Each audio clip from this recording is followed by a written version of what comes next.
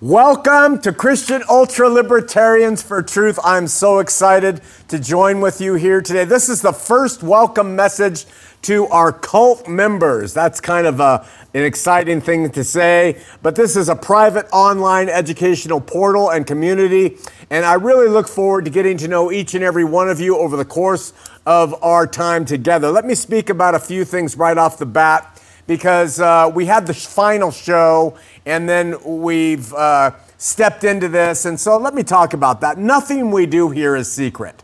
Nothing at all is secret. In fact, all of it can be shared with others. Go out and say, you know, Sean is saying this, or we learned this, and I wonder about this. I even question this. That doesn't matter. Nothing's secret, you know. But what is restricted is access. And that is simply because there's so much animus out there. There are so many people. If you bring up one word, if you just bring up baptism and you do it in the public forum, there are 10,000 voices that within minutes are going to be saying to another person, you don't know what the heck you're talking about. You're going to go to hell. We don't need that anymore. We need this bastion. And so even from believers, those traits usually serve to derail us. And the concerted effort we're trying to make here within our group to get along, to operate by the fruit of the Spirit, love, joy, peace, long-suffering, mercy, kindness, all of those things with each other, no matter who a person is. So we've gone private so as to establish this sanctuary. And we hope that people understand that as we go forward. Please, however, nothing secret, but don't record anything. This is proprietary information, and we don't want it recorded because then it gets out and then people publicly use it to fight and debate and cause more trouble. So that's why we've established this private community. It's not to be secret. It's simply so that we can have a refuge, a sanctuary to, for 1 minute of our week, get together, or 10 minutes or 5 hours of your week to get together and talk about the things of the kingdom without the animus of social media and everything else. So let's operate by faith and devotion to our King, the King of Peace. Let's look to Him, always to Him. No man, no woman. Let's look to our King. And let's seek and desire the Spirit and to grow in knowledge and wisdom. And I don't want to sound like a broken record, but this endeavor is going to require a lot of personal effort on your part and on mine. And that effort is one of the hardest things for an individual in this life to put forward, and that is to speak and act in agape love. It's so hard that is why God made to love Him and love others the only two commandments. If we could do that, then you're really winning the game, right? But it's so difficult for us. And so as a reminder, we're asking you to please, and I won't be saying this much, just every now and then, please refrain from presenting any subjects that could divide us and move us off course and cause us to fight with one another. And I know that these subjects are important to life. I'm not dismissing their import, okay? For some people, topics about military service and abortion and homosexuality and all of those things, COVID, mask, no mask, vax, no mask, vax, all of that stuff I know is important in this life here on this world. And I'm not dismissing the import of those conversations. But here, use wisdom and refrain from presenting these hot and or debated topics so we can all enjoy this space and this refuge of just talking about the kingdom. That's what it's all about, just talking about the kingdom. So personal matters. I don't even think your gender's that important. I don't think whether you're married or divorced is important. I don't think that, your views on the police or abortion and, like I said, war and nationalism and politics, all of that stuff. try and train yourself, and you can do it, to refrain from even going into those areas when you're here and operate by faith and love. It's going to test you over time. You're going to be confronted by people who will probably bring things up irrespective of this advice. And then it's going to be incumbent upon us to operate with them in love. Hey, brother, this isn't the place for that, and they come back at you, and it's going to be, it's okay, sister. I'm just trying to keep us together. And this is what Paul the Apostle did when he went around and he talked to the churches. He's trying to just keep people unified in that spirit.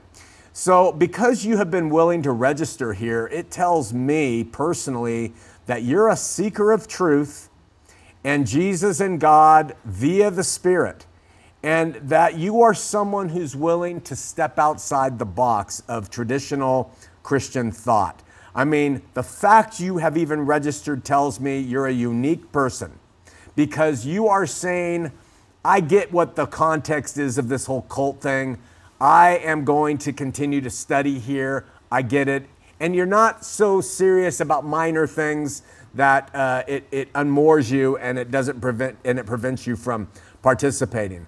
I also want to address a few things that have come forward since we've launched. For starters, the name. It's certainly the acronym, a triggering word. I get that. It's of course, it's on purpose. And it has proven historical, diabolical connotations. They're a cult. I get that too. But I want you to consider the following relative to the word. Everything is a cult. If you just look around, you'll see that. Every job has its demands, enforceable demands. Every school, every athletic team has its colors, its uniforms. Everything that we do has cultic demands on people. And we chose the spelled out name Christian ultra-libertarians first. Christian ultra-libertarians, okay? And what that says is we don't want anybody getting between the individual and God, okay? Except Jesus, right? That's our connection. Us, Jesus, God. That's the connection, right? So we step forward with Christian ultra-libertarians. And when I saw, honest to God, hand to God, that it's spelled call, I thought, well, we might as well finish it. And what are Christian ultra-libertarians about? We're for truth. And it just made me laugh. And so we brought that forward. And we brought it forward because most institutions are terrified by that word, okay? They do anything they can. The Church of Jesus Christ of Latter-day Saints, the Catholic Church, the Baptist Church, the Protestant Church, they're all terrified by that word. That when someone starts calling them a cult, that is like a thought-killing cliche. That statement, that it puts a big X on the back of that group. So they do anything they can to avoid it, you see. But in the spirit of transparency, we now have to embrace the title, because we do operate in two ways as a cult. And because of that, I want to step out and admit it. I want to reveal any and every cult-like attribute this group has. What are they? We ask, demand, and will police our group for unkind, merciless comments. That's one. We don't stop you from reading what you want to read, studying what you want to study, believing what you want to believe, turning against anything I say. That's fine. That's expected, right?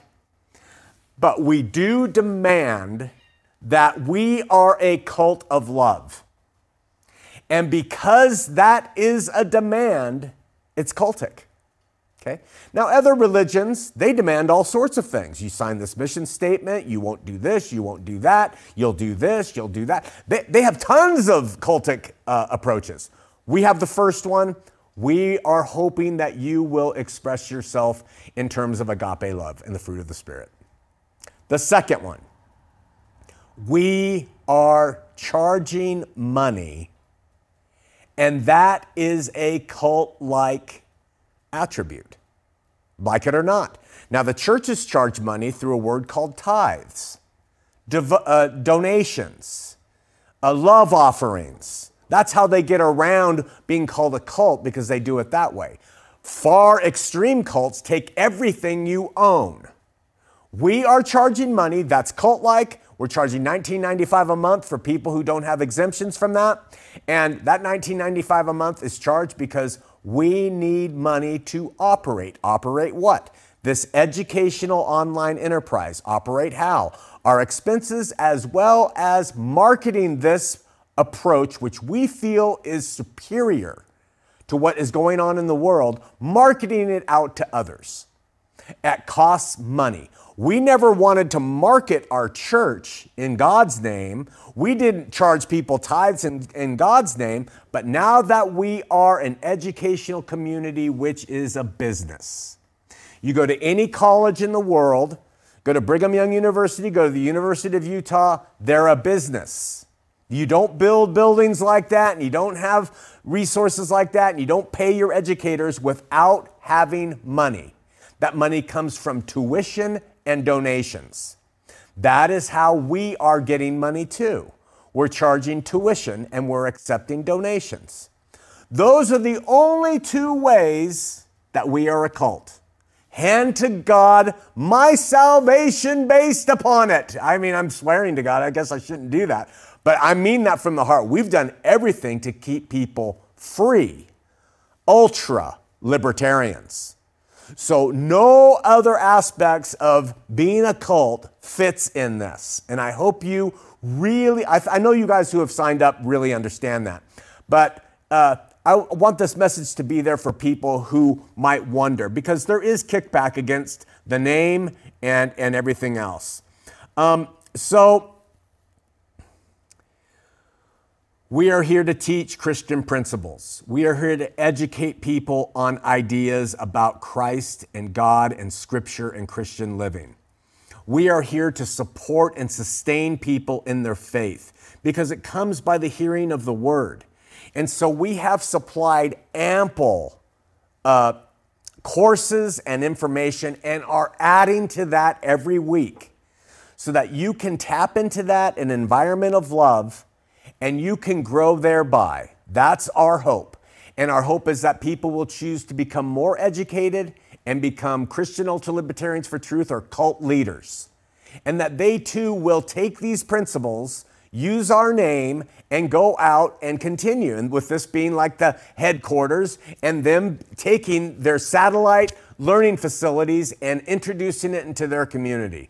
That's our hope. Why? Because we believe that this is in harmony with what God said He would do. That He would write His laws upon the hearts and minds of those who are His in this day. No man will say, know the Lord, know the Lord. Church is over. It was established in that day by the apostles for Jesus to have His bride, and we don't have to play that game anymore. Now, believers need education. Believers need community. Believers need to see themselves as not citizens of this world, but citizens of a kingdom to come, and to learn how to operate in this world as those free-willed citizens. The best way that I've seen is not going to a church once a week and lifting your hands and doing praise like mad. It's not going and experience the Holy Spirit so you can be healed. It's none of that. It's hearing the Word in context with reason by the Spirit, testing it, then taking what you believe is true, applying it to your individual life, and going out and living your Christian life. That's what it is. So we believe that we have stepped into this chasm and said, we're a stopgap between church and between nothing. We are trying to say this is the approach that we think is sustainable and will work. So we are not a church. A church is not a business, or at least it shouldn't be, but they have become businesses, right? We are a business, and we are in the business of educating believers in the things of the Scripture. okay? By the way, our Sunday meetings that we have where we go verse by verse through Scripture is open and available live to everybody. That's free. Anybody can tune into the Sunday meetings. After that meeting's over, we take it and we archive it here in our private online community. So people can't rewatch those unless they are part of our group. But the open meeting is there. So we aren't charging to hear the Word of God as some have maintained. So finally, each week I'm going to present a new message to our group. Additionally, I'm going to be creating more content and more study modules for your consideration. And I want to emphasize that whoever you are, wherever you come from, we don't care.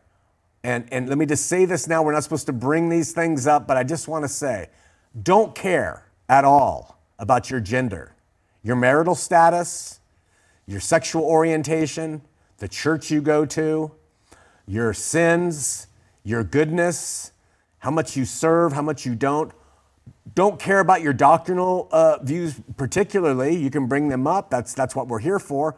But I really don't care about any of that. I care that you want to learn and you want to grow, because that's how you grow in the faith, is by learning. And you want to grow in it. That's what we care about. And that's it.